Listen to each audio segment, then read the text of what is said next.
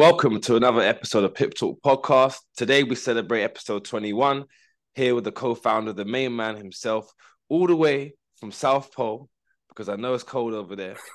Lit Cap Chilly, J. How you chilly, doing, bro? chilly. No, I'm doing Chilly. good, bro. Good. There's a lot of snow right now in London. Heavy, heavy, Yeah, heavy snow. Don't go outside if you don't need to. yeah. It's a blizzard out there, I heard, guys, so be careful. Hmm. But today's episode is a good one. Like always, we come to celebrate and we come to educate. And Yes, if we sir. can educate the masses, we can always leave with a smile on our faces because we know you guys will definitely be happy with the information we're sharing. Mm. And today's episode is quite a big one, Jay. Hmm. I know we've thought about the name for quite some time. We had a little back and forth off air to decide if we call this or Yeah. not. If we're going to get a target on our backs, who knows? But Blackboard. yeah, but today's episode is called deception, deception in banking. Okay. And the reason why we've called it that, you've already seen this by the thumbnail. I assume, of course, if you're watching this on YouTube, don't forget to like and subscribe. You know the Hmm. vibes. Lit It's lit, side. lit side.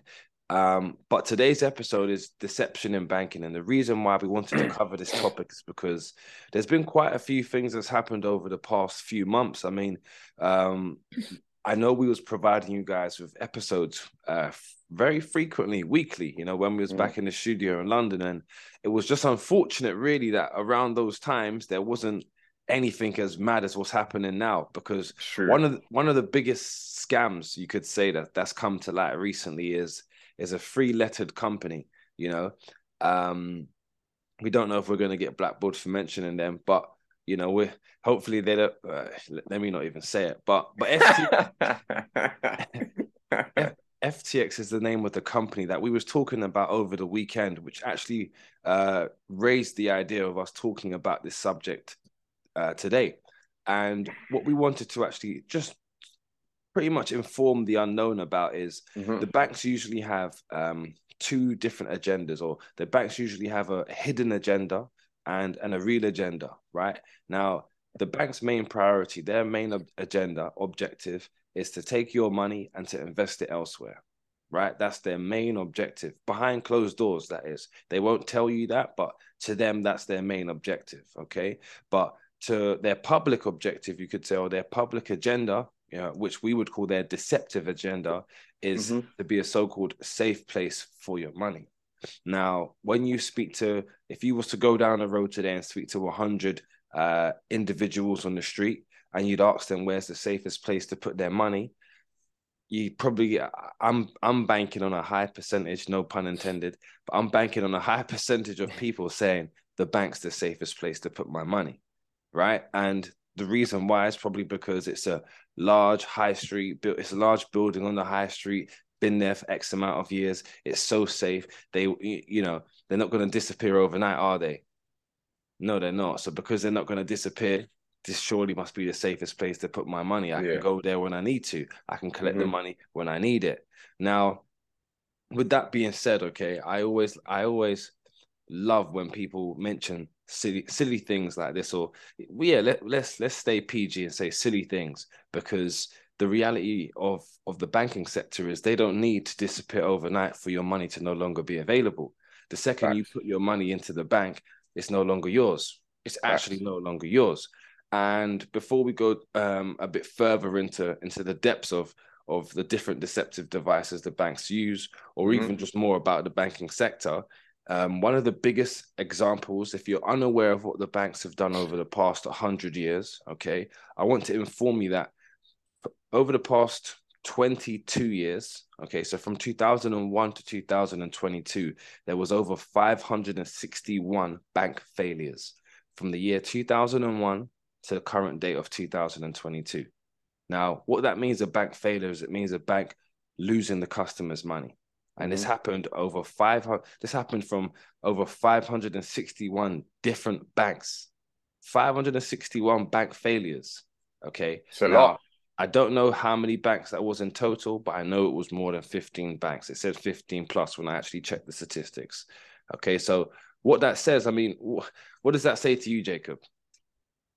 It means that there's a blind faith amongst your average retailer in terms of everyone pooling their money and putting their money in what they deem what is deemed safe to the public, and it didn't work out. Basically, that's what it meant to me. So banks need people to have a faith in the system for them to actually create a profit. So when these things fail and bailouts happen and stuff like that, it's kind of swept under the rug in terms of there's always going to be an insurance for people to get paid out with a certain amount. We've seen, what is it right now? 85,000 is insured in a debit bank right now.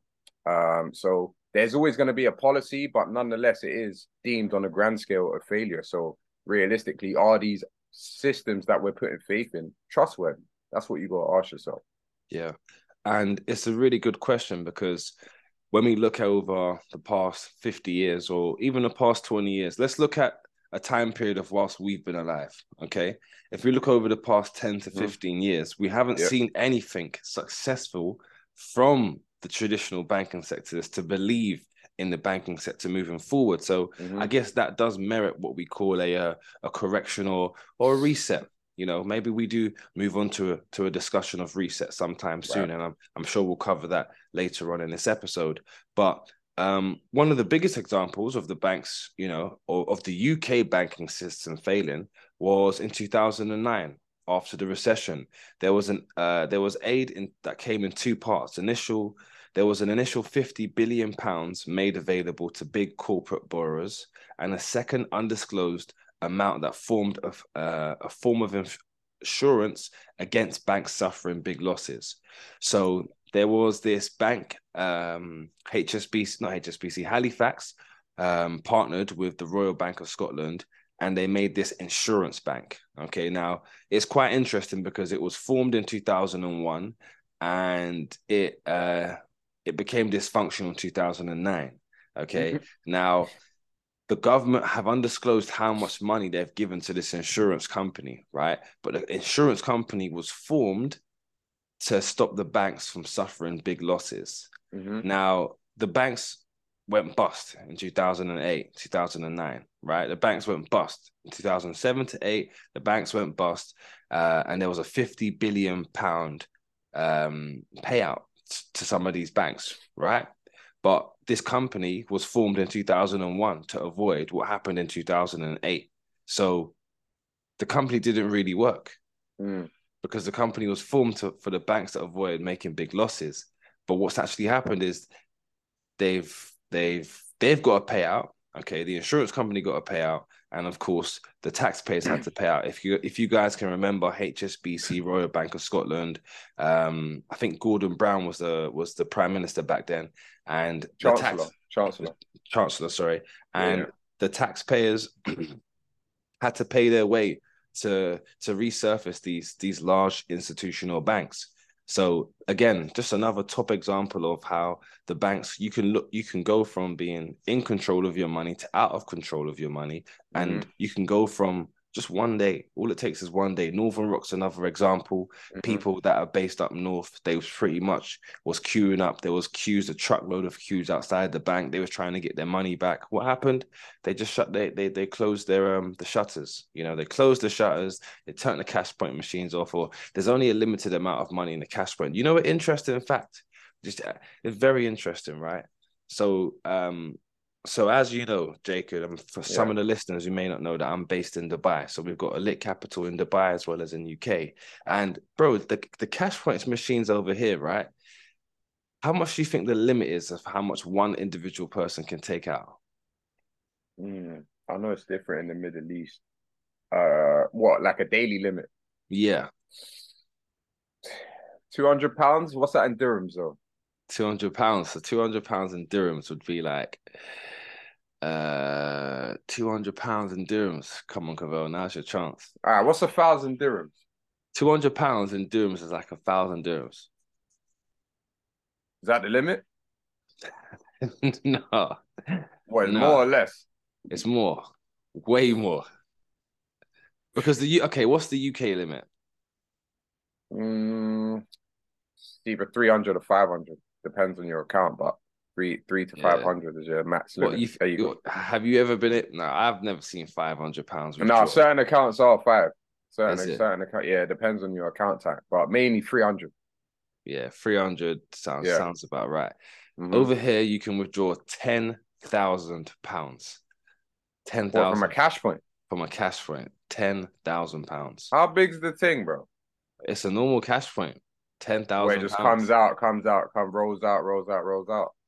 That's No, it mad. would just come out in one go because I But think that's the what I'm saying. How big is that shutter though? That must be massive. okay, yeah, no, yeah, no, but what it is 1,000 dirhams is 200 and a thousand dirhams used to be £250, so it could be £240 Ah, right okay. now. So Yeah. because they've got large notes, do you get what I'm saying? They could chuck Ah, out okay, maybe okay, okay. 30,000 dirham, 30,000 dirham notes, for example, and that could pretty much make up half of it. Let me see. Look, £10,000 is 45,000 dirhams. The machine could Okay. definitely chuck out 45 notes, 50 notes Got you. easily, I got you. easily. And why I mentioned this is because what I realized once I actually found this out was that there's a big difference to the financial wealth inside of the Middle East than, of course, to the UK, which we all Yeah, know, right? definitely. But what I understand even further is the machines are set to the economy, to the standard of the economy. Right. So the reason why the limit isn't higher in the UK because they know people on average don't have as much, which means that the cash machines, they wouldn't need to service more than that because this is the limit. Okay. Mm-hmm. And why I found that quite interesting is because that also does add to the fuel of you not being in control of your money. It adds to the Right. fuel of there being a deception in banking Mm-hmm. because what we're told is, well, actually, the reason why there's a limit is because if there was a higher amount, no, all the money on the cash point would run out. People wouldn't be able to get all of their funds because one person would have taken all of it. There's only a certain amount in the machine, and we have to divide it by people. Got When you. you've got on the other end here, people can take out £10,000 each. Now, of course, £10,000 to an Arab might seem like £100, which is the reason why it's so small. But it also then does allow you to have more of your funds if you're here in Dubai, if you're here in the Middle East. You can actually draw more of your funds. Now, I kind of wanted to move into what the banks do with our funds because this is a great mystery that I think not a lot of people understand, and what we want to be able to do, especially on the podcast, on the lit cap, no cap, okay? The lit cap, no cap. Well, actually, this isn't a lit cap, no cap episode. This is a Pip Talk podcast. Yeah, Excuse me. facts. Okay. But on a Pip Talk podcast, we do want to make sure that we can give you guys as much as value as possible. And fractional reserve banking is something that we discussed off air, which is something that I think not a lot of investors or a lot of beginner investors or even just beginner traders, beginners who are in the midst of learning about investing are not aware of, or even everyday average Joes. Now, fractional reserve banking is a system in which only a fraction of the bank deposits are backed by actual cash in hand and available for withdrawal. So this is done to theoretically expand the economy by freeing capital for lending. And, today, most economies, financial systems use fractional reserve banking. So I'll give you an example. You've got HSBC, just for example, would have a 10% fractional reserve banking. And what that would mean is only 10% of the capital. They only need to reserve 10% of the capital. So if they raised 10 billion, okay, they'd only need to save 10%. 10% of that. Now that's a worrying number because that begs the question, well, where does the rest of the money go to? 90% is a lot to just, not be having like a public eye on it to say, okay, we're using this for this, using this, we're using this. No one has an actual fact sheet of where the money has gone, which is dangerous. It is dangerous. Very dangerous. Now, I actually showed you an ecosystem picture that I found online, Jacob, which we won't disclose on here because we don't know the creditors of as to which who made the photo. But the ecosystem just pretty much shows you this full cycle of what the banks do. So you've got banks that are lending. You've got banks that, of course, in terms of their transactional their transactional values, okay, they've got different sectors. So they've got a marketplace because, of course, they need branches for their buildings to work in. They work in the retail department, ticketing, payments, social department, payments, investment, trading, and of course, transactions, P2P lending, mobile payments, cryptocurrency, crowdfunding, customer retail, and of course, lending. You know, lending is one of their biggest, whether you're looking for mortgage, whether you're looking loan. for a loan for home improvements, whatever it may be, you name it. These guys have a presence and a system in place for all of these different fields. So when we think about the 10% fractional reserve banking number, 90% of your funds is now able to go into all of these different fields. Legally. You know, that's very worrying. That's very worrying here. The ecosystem around customers will be built to cater to a range of customer needs beyond traditional banking services. Now, please understand this, right? You might have put £10,000 into your high street bank account. You've got yourself into a 2-year fixed bond, okay, or a 2-year fixed ISA, okay, at 3%, right? Which means you're getting 1.5% per year, which to you sounds great, but really, it's a bunch of nonsense, okay? But that's not what we're talking about. What we are talking about is now that you've locked away £10,000 of this bank, what the ecosystem is showing us is they can find other methods to sell you different investments or products, okay? And the products that they sell you, okay, are pretty much based on the finances that they see that you can afford. And on top of that, okay, have you ever had an internet bank? For example, I bank with a number of banks, Monzo being one of the internet banks I use. And every so often they send me an email saying, hey, just to let you know, or a message through the app saying, hey, just to let you know, we can upgrade your loan, we can upgrade your overdraft, or we can provide you with a credit card, you know. And it's not things that I've applied for, but they're informing me of these things. And what they're really trying to do is they're trying to establish a line of credit. If they can establish a line of debt, because if I need, it's the wrong way around. They're establishing a line of debt. But they're asking me, do I want to establish a line of credit? But the deception is really, do you want to establish a line of some debt? And of course, that's how they make their money. Because of course, we have to understand it's very important here as we're moving into the latter end of the year with inflation being at an all-time high. Today I saw on Bloomberg, it spoke about the kilowatt per hour is going up on average to £2,500 inside of the UK. It's very, very important for us to be very smart, or to at least be educated with understanding the options we have with our money.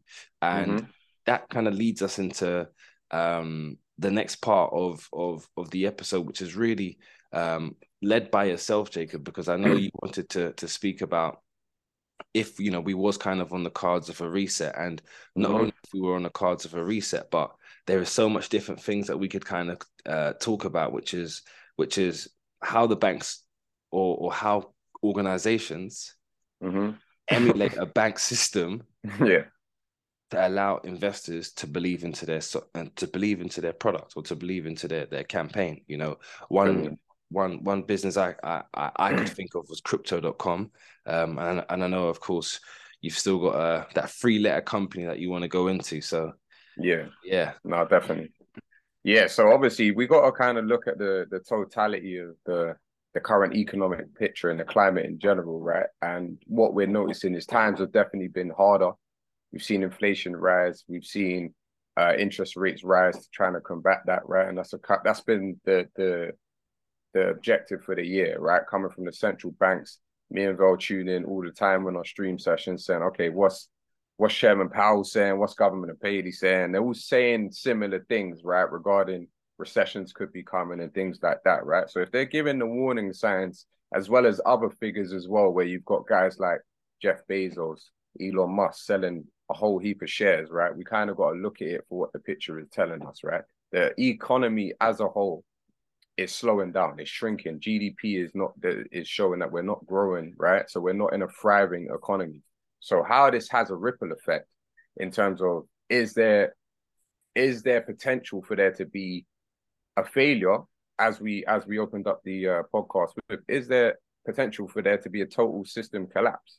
Potentially, I'm not going to say yes, but what we can kind of see with the signs that are being emulated from 2008, 2009, and we're going into a new decade, of course, we can kind of see that there is a potential for that to happen. Okay, now Vel's mentioned fractal reserve banking, right? And what that basically entails. And as you can see, in terms of your money in its total figure is being used to fund loans, amongst other things, for profit. That's what banks do in terms of actually making profits, right? So when we're looking at some of these other companies that are kind of emulating that, and this leads to what the next topic is about, and we've seen what's happened with FTX, okay, they are kind of operated like a bank, right? The way they've lobbied people into believing that they are on a grand scale one of the people, and very believable, by the way, when you actually look into what the system was, right? We've seen crypto.com, we've seen Coinbase, we've seen Binance, you've seen these head figures of platforms leading the crypto space. FTX are right up there. Okay, they had sponsors in UFC, they had sponsors everywhere. They had sponsors like well named and people that, if you're gonna get sponsors in UFC, that means you're dealing with head figures at UFC. It's not a wimpy thing where you could just be like, oh yeah, let me throw that in there and see if I can get something from it or gain from it. You're actually,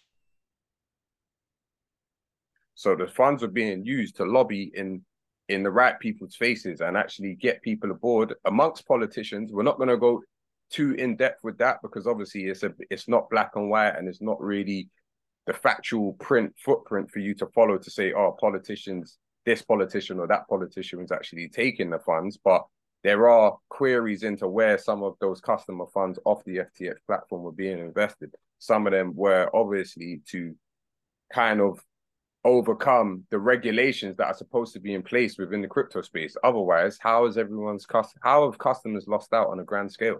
Yeah, that is classed as a failure. So where we look back at history, not saying FTX was a bank, but they definitely operated in the bank in terms of the defaulting of the actual platform. Now, the actual head guy, he's not in jail. So that lets you know that there's some type of legality here that he's found a loophole with. how is that possible? Exactly. That's what you have to ask. How is it possible? Because if there's regulations in place, and if you're a CEO, me and Vel, we're CEO, so we understand we have a due diligence as head of the company to kind of say, okay, this needs to be in place. We've got to file this properly. We've got to have a trail of what we're doing as a business. Yeah. So whether they had a trail in terms of it was actually being done diligently, I don't know. I don't know if you saw the interview that guy had. I forgot who he had the interview with, Sam Bankman. He done an interview anyway, it's like 20 minutes long. And when he was being asked these questions, you could see him thinking in his head about the answers. I was like, wow, like this guy was the head of a big platform such as FTX, and he was able to somehow worm his way in or fool his way into thinking that, okay, maybe he's like a Mark Zuckerberg or something like that, because he's a bit nerdy, like not to diss him, but he comes across like that. So it's like, oh, okay, so maybe he's just one of those low-key guys who's like a tech nerd or whatever it may be.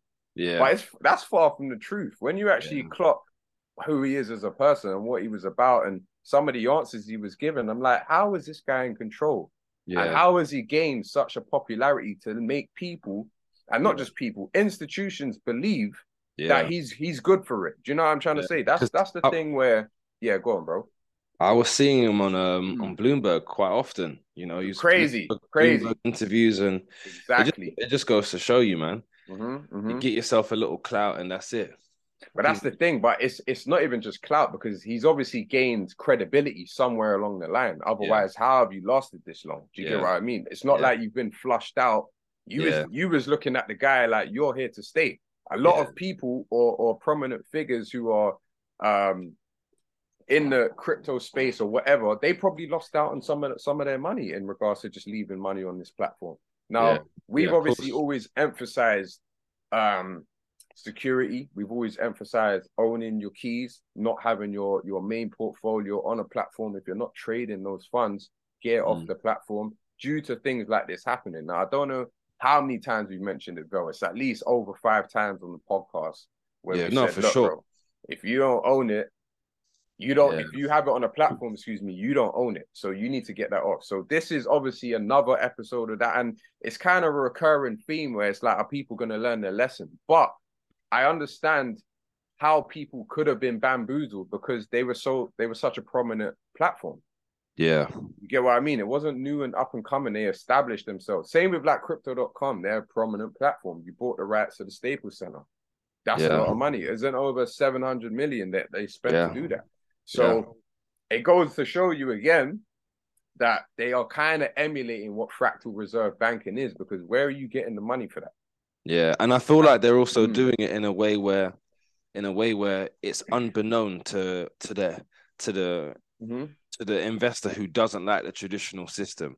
For instance, you've got crypto enthusiasts who invest into crypto because they believe that they're, putting their middle finger up to the banks and buying back freedom, right? But then the crypto sides, the crypto platforms start to introduce staking, which really, if you think about it, staking is you putting your money, putting your coins into a pot, locking it away for a certain amount of time and getting API. Getting interest.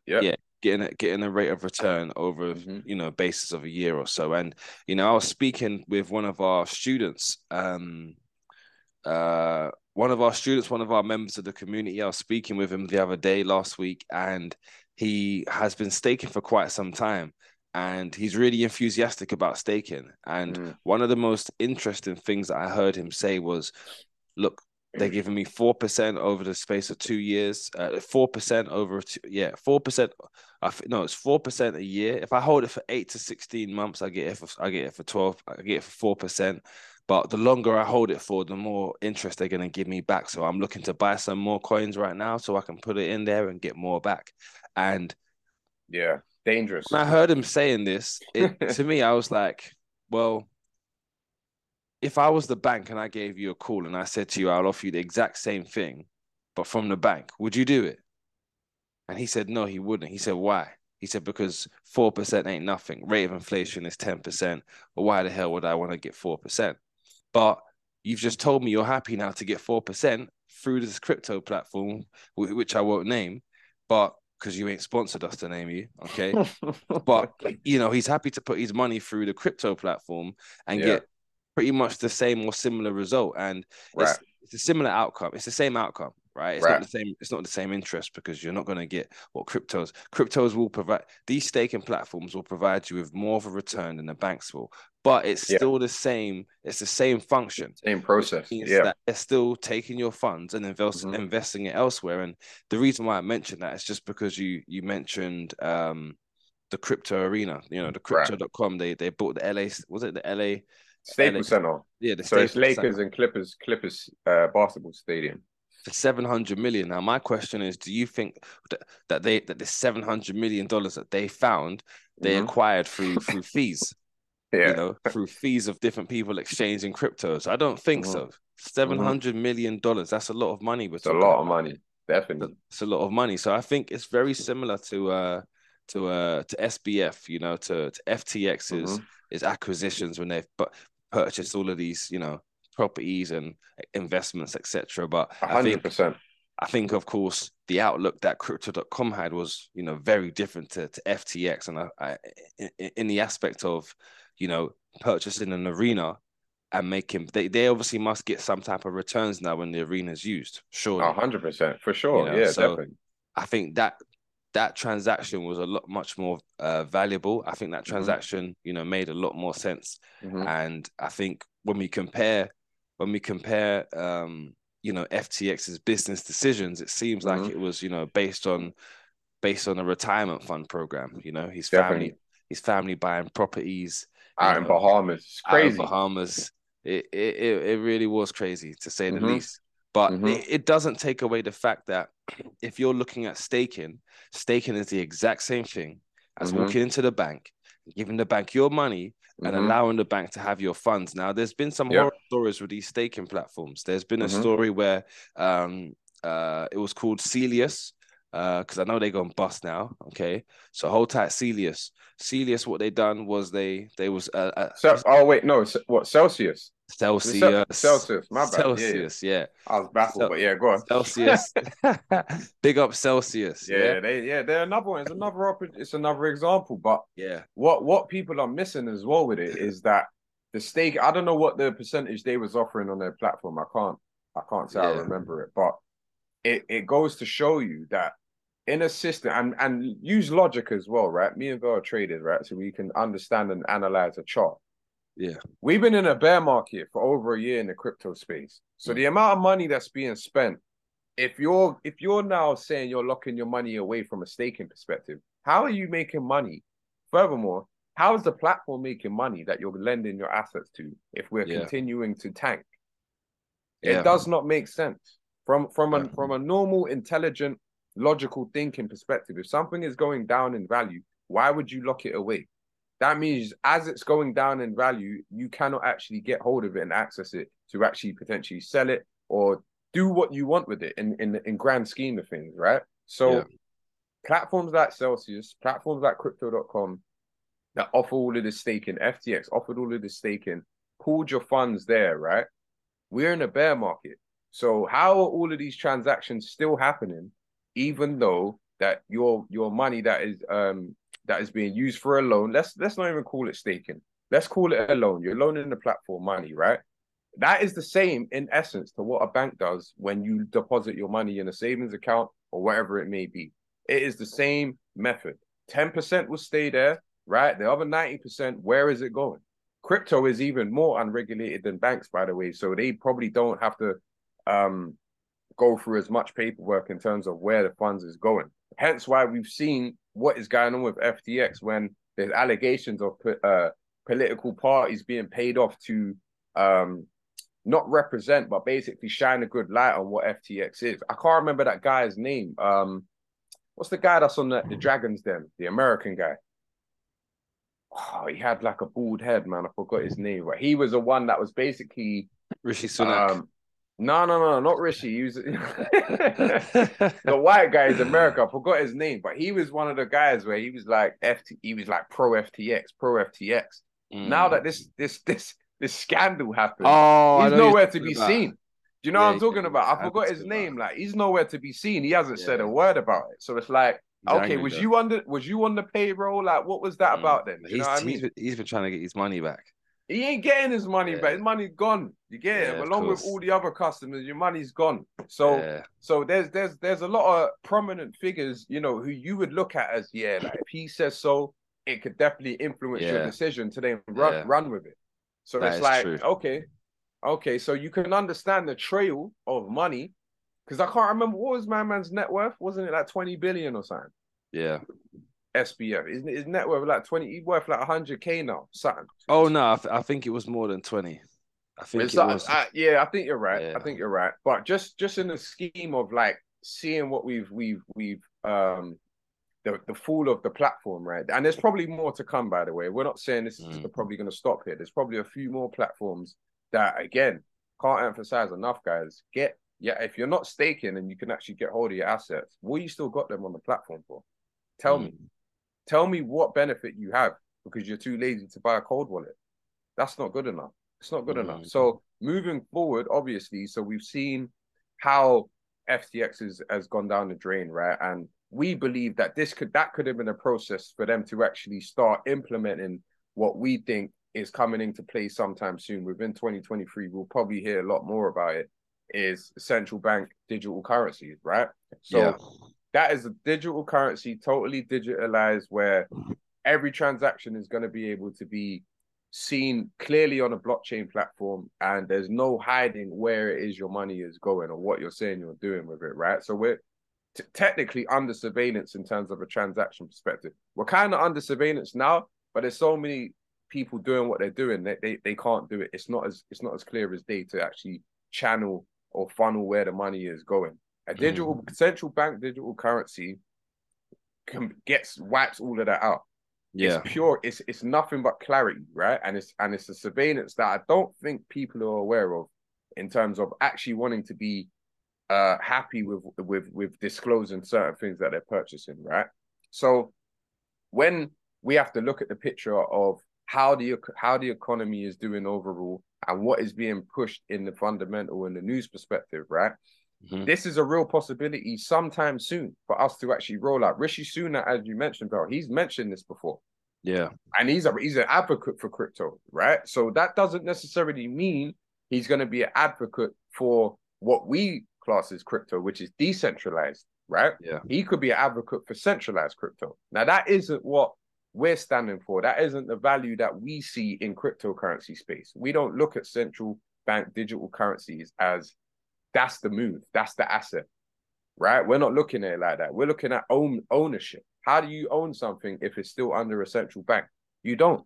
Yeah. It's a new finance system, but in order for them to implement it, right, we're gonna have to see something like what's happened with FTX happen on a greater scale. We're talking about the financial system as we know it being rug pulled, right? Now that sounds crazy to some. They're gonna be like, that will never happen. There's too many things that could prevent it from happening. That are going to be prevented. But how many things did me and Vel just list off that have happened over the years? Yeah. So it leads back to that blind faith, that the normal citizen having that blind faith of believing in the system because that's all you know. And that's okay. If that's all you know and that's all you believe in, that is okay. But then is it real assets? Are you believing in leveraged assets or are you believing in real assets, things that are actually worth value in this world? Now, that moves on to how we can potentially shield ourselves from what could become in the years to come, right? Whether it's next year, I'm sure it's going to start from next year, and then digress into the year next and the year after that, right? But we need to start thinking about tangible assets, guys. Yeah, tangible assets. Now, what does that mean? Physical assets is what we're talking about. How many of us own gold? How many of us own silver? How many have physical assets? Or how many people only have leverage assets? Majority only have leveraged assets. Now, what's a leveraged asset? A mortgage. That's a debt, right? Staking, that's a debt. And that's under false pretenses, right? How many assets do we really physically own? Not enough, in my opinion. Yeah. Right? We all got gold chains and stuff, but we need it by the weight. We need it by the kilo. Yeah. Because if you can't move forward into this new banking system because you've attained, you don't know what the actual transcript is going to be of how they basically look at you as a citizen when it comes to giving you your digital profile. We don't know how that's going to go, right? So if we don't know how that's going to go, we have to position ourselves with physical assets, things where this is going to be accepted worldwide, globally. It doesn't matter. Okay, you could go to Dubai where Vel is with your kilo of gold, and they're not going to turn you down. You could be in Saudi Arabia, they're not going to turn you down. You could be in England, they're not going to turn you down. Globally, right? Yeah. These are assets from way back when. We're talking about when bartering days was in effect. Gold and silver has been about since then. These are assets that are worldwide known. Like they're not being turned down. The value of it, because it's a finite, precious metal, right? Once all of the metal is actually here on Earth, there's none being created. Mm-hmm. That is an asset, right? Finite assets is what you kind of want. Same with how people are running with the Bitcoin scheme. There's only 21 million Bitcoin. Once that's here, yeah, we're good. Yeah. Like, okay, bro, how's that going? Like, that's not really working out so far, is it? Do you know what I mean? A lot of people are leveraged at 68,000. Where are we now? So you have to really be able to understand the difference, guys, in terms of tangible assets and the blind faith that you hold in terms of specific assets. There's a total difference here. Yeah. The new finance system, if we go into it, and I'm not saying it's going to happen anytime soon, but the signs are there, right? Whether we survive another recession, I don't think so. I don't think we're going to survive it from the system that we're in place right now. I don't think it's going to survive. I don't think the amount of things that you can kind of look to in terms of the bonds, what the central bank actual outlook is so far and things like that. I think we need to go back to a bit more of a simpler way of analyzing our portfolio and adding physical assets into it. Not enough people own these things. And I think it's something that's being overlooked in the sense of, oh, okay, I could just leverage this and that's going to yield me this in X amount of years. That, Yeah. I believe, is going to be done sooner or later. I don't think you're going to be able to do that forever. So Yeah. that's my thoughts on it, Bill. What do you think? Yeah, I think you're right. And I think, it doesn't hurt. I mean, for those of you who are smart and shrewd, I definitely know you guys will have some assets of your own already. A Right. couple of years ago, I believe before lockdown, I think it was, we shared some news resources, some websites where you guys could purchase physical, tangible assets, gold Yep. or silver, bronze, uh, any type of metals, to be honest with you. And I've been purchasing silver coins for quite some time now, just Mm-hmm. stockpiling here and there. I developed a strategy which was 10% of the funds that I would make through trading, I would just use to purchase silver coins. And Mm-hmm. the only annoying thing is if you're in UK, you've got to pay the importation tax. But of course, at the end of the day, the asset is really invaluable. And the Mm-hmm. reason why is because, in my personal opinion, if we fall into an economic catastrophe where the financial system gets wiped out, then, the silver coins that you may have purchased for, let's say, £10 a gram, Mm-hmm. it's now invaluable. You can't put a price on how much that's worth to you, because in Mm-hmm. actual fact, it's going to be worth more than the bank than the financial system that Yep. just got wiped out. So, Mm-hmm. stockpiling your portfolio is important. And I think over the next 6 to 12 months, definitely put yourself in a position, guys, for all the listeners out there, to start Mm-hmm. purchasing some silver, purchase some gold. If silver is a lot more cheaper than gold, so it means that in my personal opinion, there's more capital appreciation for silver as opposed to gold. But Facts. nonetheless, if you're looking to have, your foot in both pies, and the only advice that we could give you that makes sense is to actually purchase one of these assets, to actually put yourself in the game. Only until I purchased silver did I actually become more interested in the price of silver, or in actually in the silver market, what's happening Mm-hmm. globally. And I think it's quite natural with the way the mind works. Once you're invested into something, you then tend to pay a bit more interest in what's actually happening. But Of I think course. what you just mentioned about how there being how there being a disaster to come, and how you don't think we're going to recover from the next Yeah. recession. I think this recession is being built up so that we don't recover, because I believe, as Mm-hmm. I've said before, in order for them to provide us with a solution, Solution. they need to create a problem, There you and go. that problem needs to be so big that we all say, Everyone has to be on board yeah, because we all, they have to hold you to ransom where it's like I don't really have a choice. I have to yeah, accept it. I don't have a yeah, choice. All my assets is tied up here or yeah, in the old system, yeah, which no longer is of the same uh, uh wealth or value. yeah. So here you So go, mate. Here's a new ticket. That's how it has to yeah. be. Otherwise, people are not going to go for it. Exactly. Perfectly said. So I do think that, especially even when you look at where the pound's currently at the moment, I think the pound's Mm-hmm. sitting at around 122. Yep. The pound's sitting at around 122. You've got gold sitting at around 1787. I think the way we're going, especially with the majors market right now, is that there isn't a recovery for Mm-hmm. for these currencies. I don't think the pound will recover back to the heights of 130 above and beyond. I think really right now we're on our way out, but that's not to say we haven't got another years left, or maybe 2 years left worth of Yeah, trading. exactly.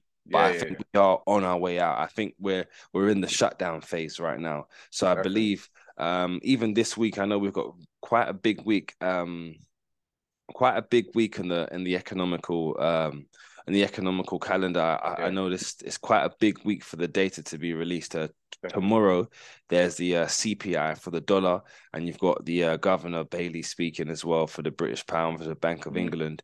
Wednesday, you've got CPI for the pound. You've then also got the Fed, who are releasing their interest rate this Yeah. Wednesday, so that should be very interesting. You've got the crude oil inventories, and there's been a lot of tension at the moment between Saudi and America, due to China flying into Saudi to collaborate. And of course, Saudi actually said that they was going to decrease the amount of oil the amount of oil they was doing on a daily basis, they was going to decrease. I think it was by 10 million barrels a day. So that kind of caused a bit of confliction between the States and Saudi. So we'll see how that goes, of course, when we have the inventories check on Wednesday. And then on Thursday, we've also got the Bank of England interest rate. So that's going to be very interesting. There's an EU summers there's an EU leaders summit, taking place on Thursday as well. And of course, the EU also have their interest rate decision. So we've got the pound interest rate on Thursday. An hour later, we've got the European Union's interest rate being released. And then after that, we've also got the initial jobless claims from US. the US. So it's really a big, important news week. Orientated for sure. Yeah, exactly. But again, sorry to cut you, bro, but inflation, interest rate, right now, it's hand in hand. It goes like this, right? That is what the central bank figures are all talking about. How are we curbing inflation? How they're trying to do it is by raising the interest rates. We'll probably get another rate hike. Yeah. Does that mean inflation is going to be curbed? We haven't seen it. They've been hiking rates for months. Yeah. What has actually happened from a perspective of inflation going down? I ain't seen it. There's no change. Everyone in England, you might not notice it, though, but everyone in England, they all want pay rises because they've had enough. Yeah, right? I see there's potential Christmas strikes coming out, right? The Royal Mail was striking. The Royal Mail CEO put out over the weekend, they're going to be delivering less mail so that they don't have to give them the pay rise. It's ridiculous. That's mail. How they're going to be delivering less mail because they're not giving the pay rises. That's what's happening over this Christmas period.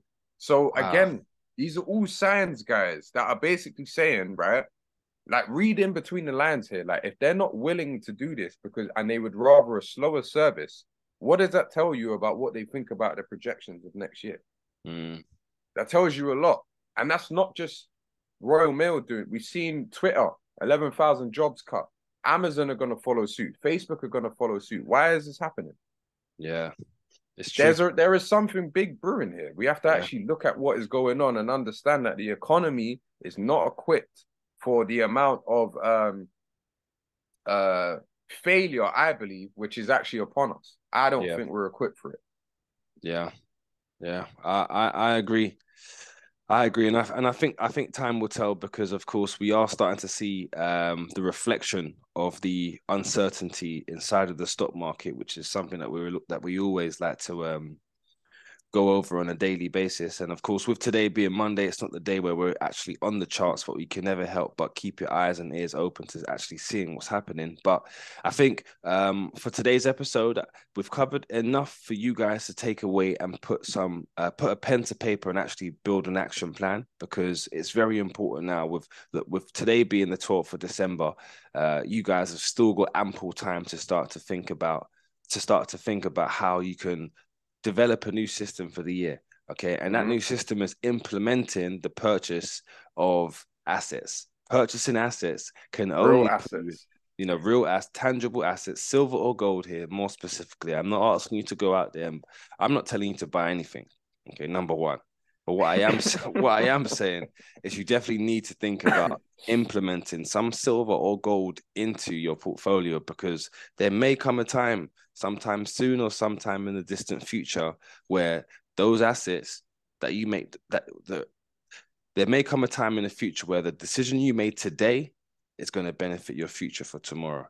So guys, thank you for tuning in to another episode of Pip Talk Podcast. This has been episode number 21. We will be back with another episode throughout the week, hitting you guys very hard and fast, coming at your screens.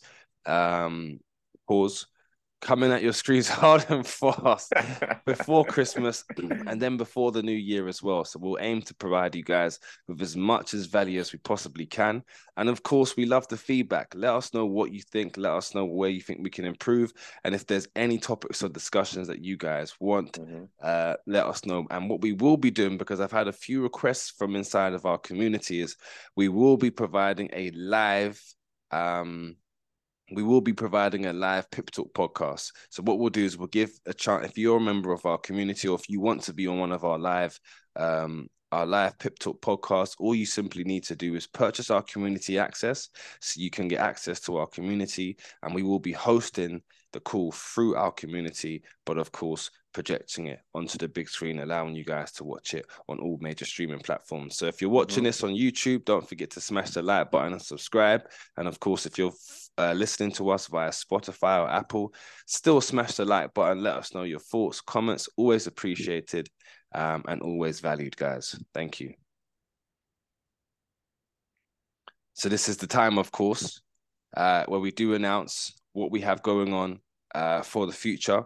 And of course, we've got Jacob here, pretty silent. So maybe he doesn't want to let go of the surprise just yet. So we'll let go.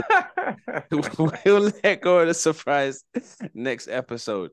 So as always, guys, if you're thinking about learning about trading, if you're thinking about learning about investments and you'd like to get into the world of understanding the financial markets, visit our website. Okay, we're doing a 30% sale right now, a litmus sale, and it is lit. It's very lit, guys. Okay, take advantage of the litmus sale, 30% off on all products and services.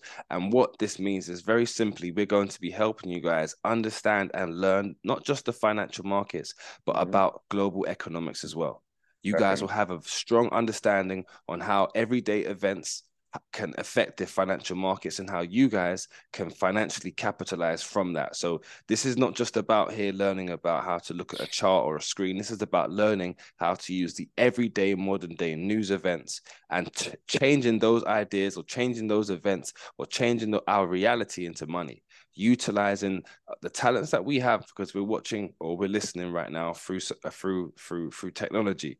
It's about using the technology, modern day technology, to our advantage, guys, and making sure we can generate another source of income. So if you want to generate another source of income, if you want just to have a conversation with myself, you can find me at institutional. You can find me at litcap_vel. And if you want to have a conversation, where's my promo? If you want to have a conversation,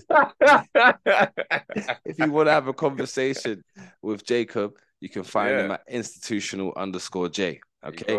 Our profiles are there for you, but more importantly, guys, the website is there for you guys. If you want us to call you back, if you want to have a look at how we can benefit yourself or speak to one of our members of our sales team, simply get over to the website, fill out the details. And also, the last thing that I'm going to say, guys, is our newsletters. We're sending out some really insightful newsletters right now. So if you do want to be a part of the mailing list, simply send us an email at support@litcapital.co.uk and just ask to join our mailing list. Or if you head over to our social platforms, you can click the Linktree link in our bio, and it does say that you can subscribe to our mailing list. Right. So there you have it, guys. Thank you guys for tuning in as always. Always remember, every day is money day. Peace.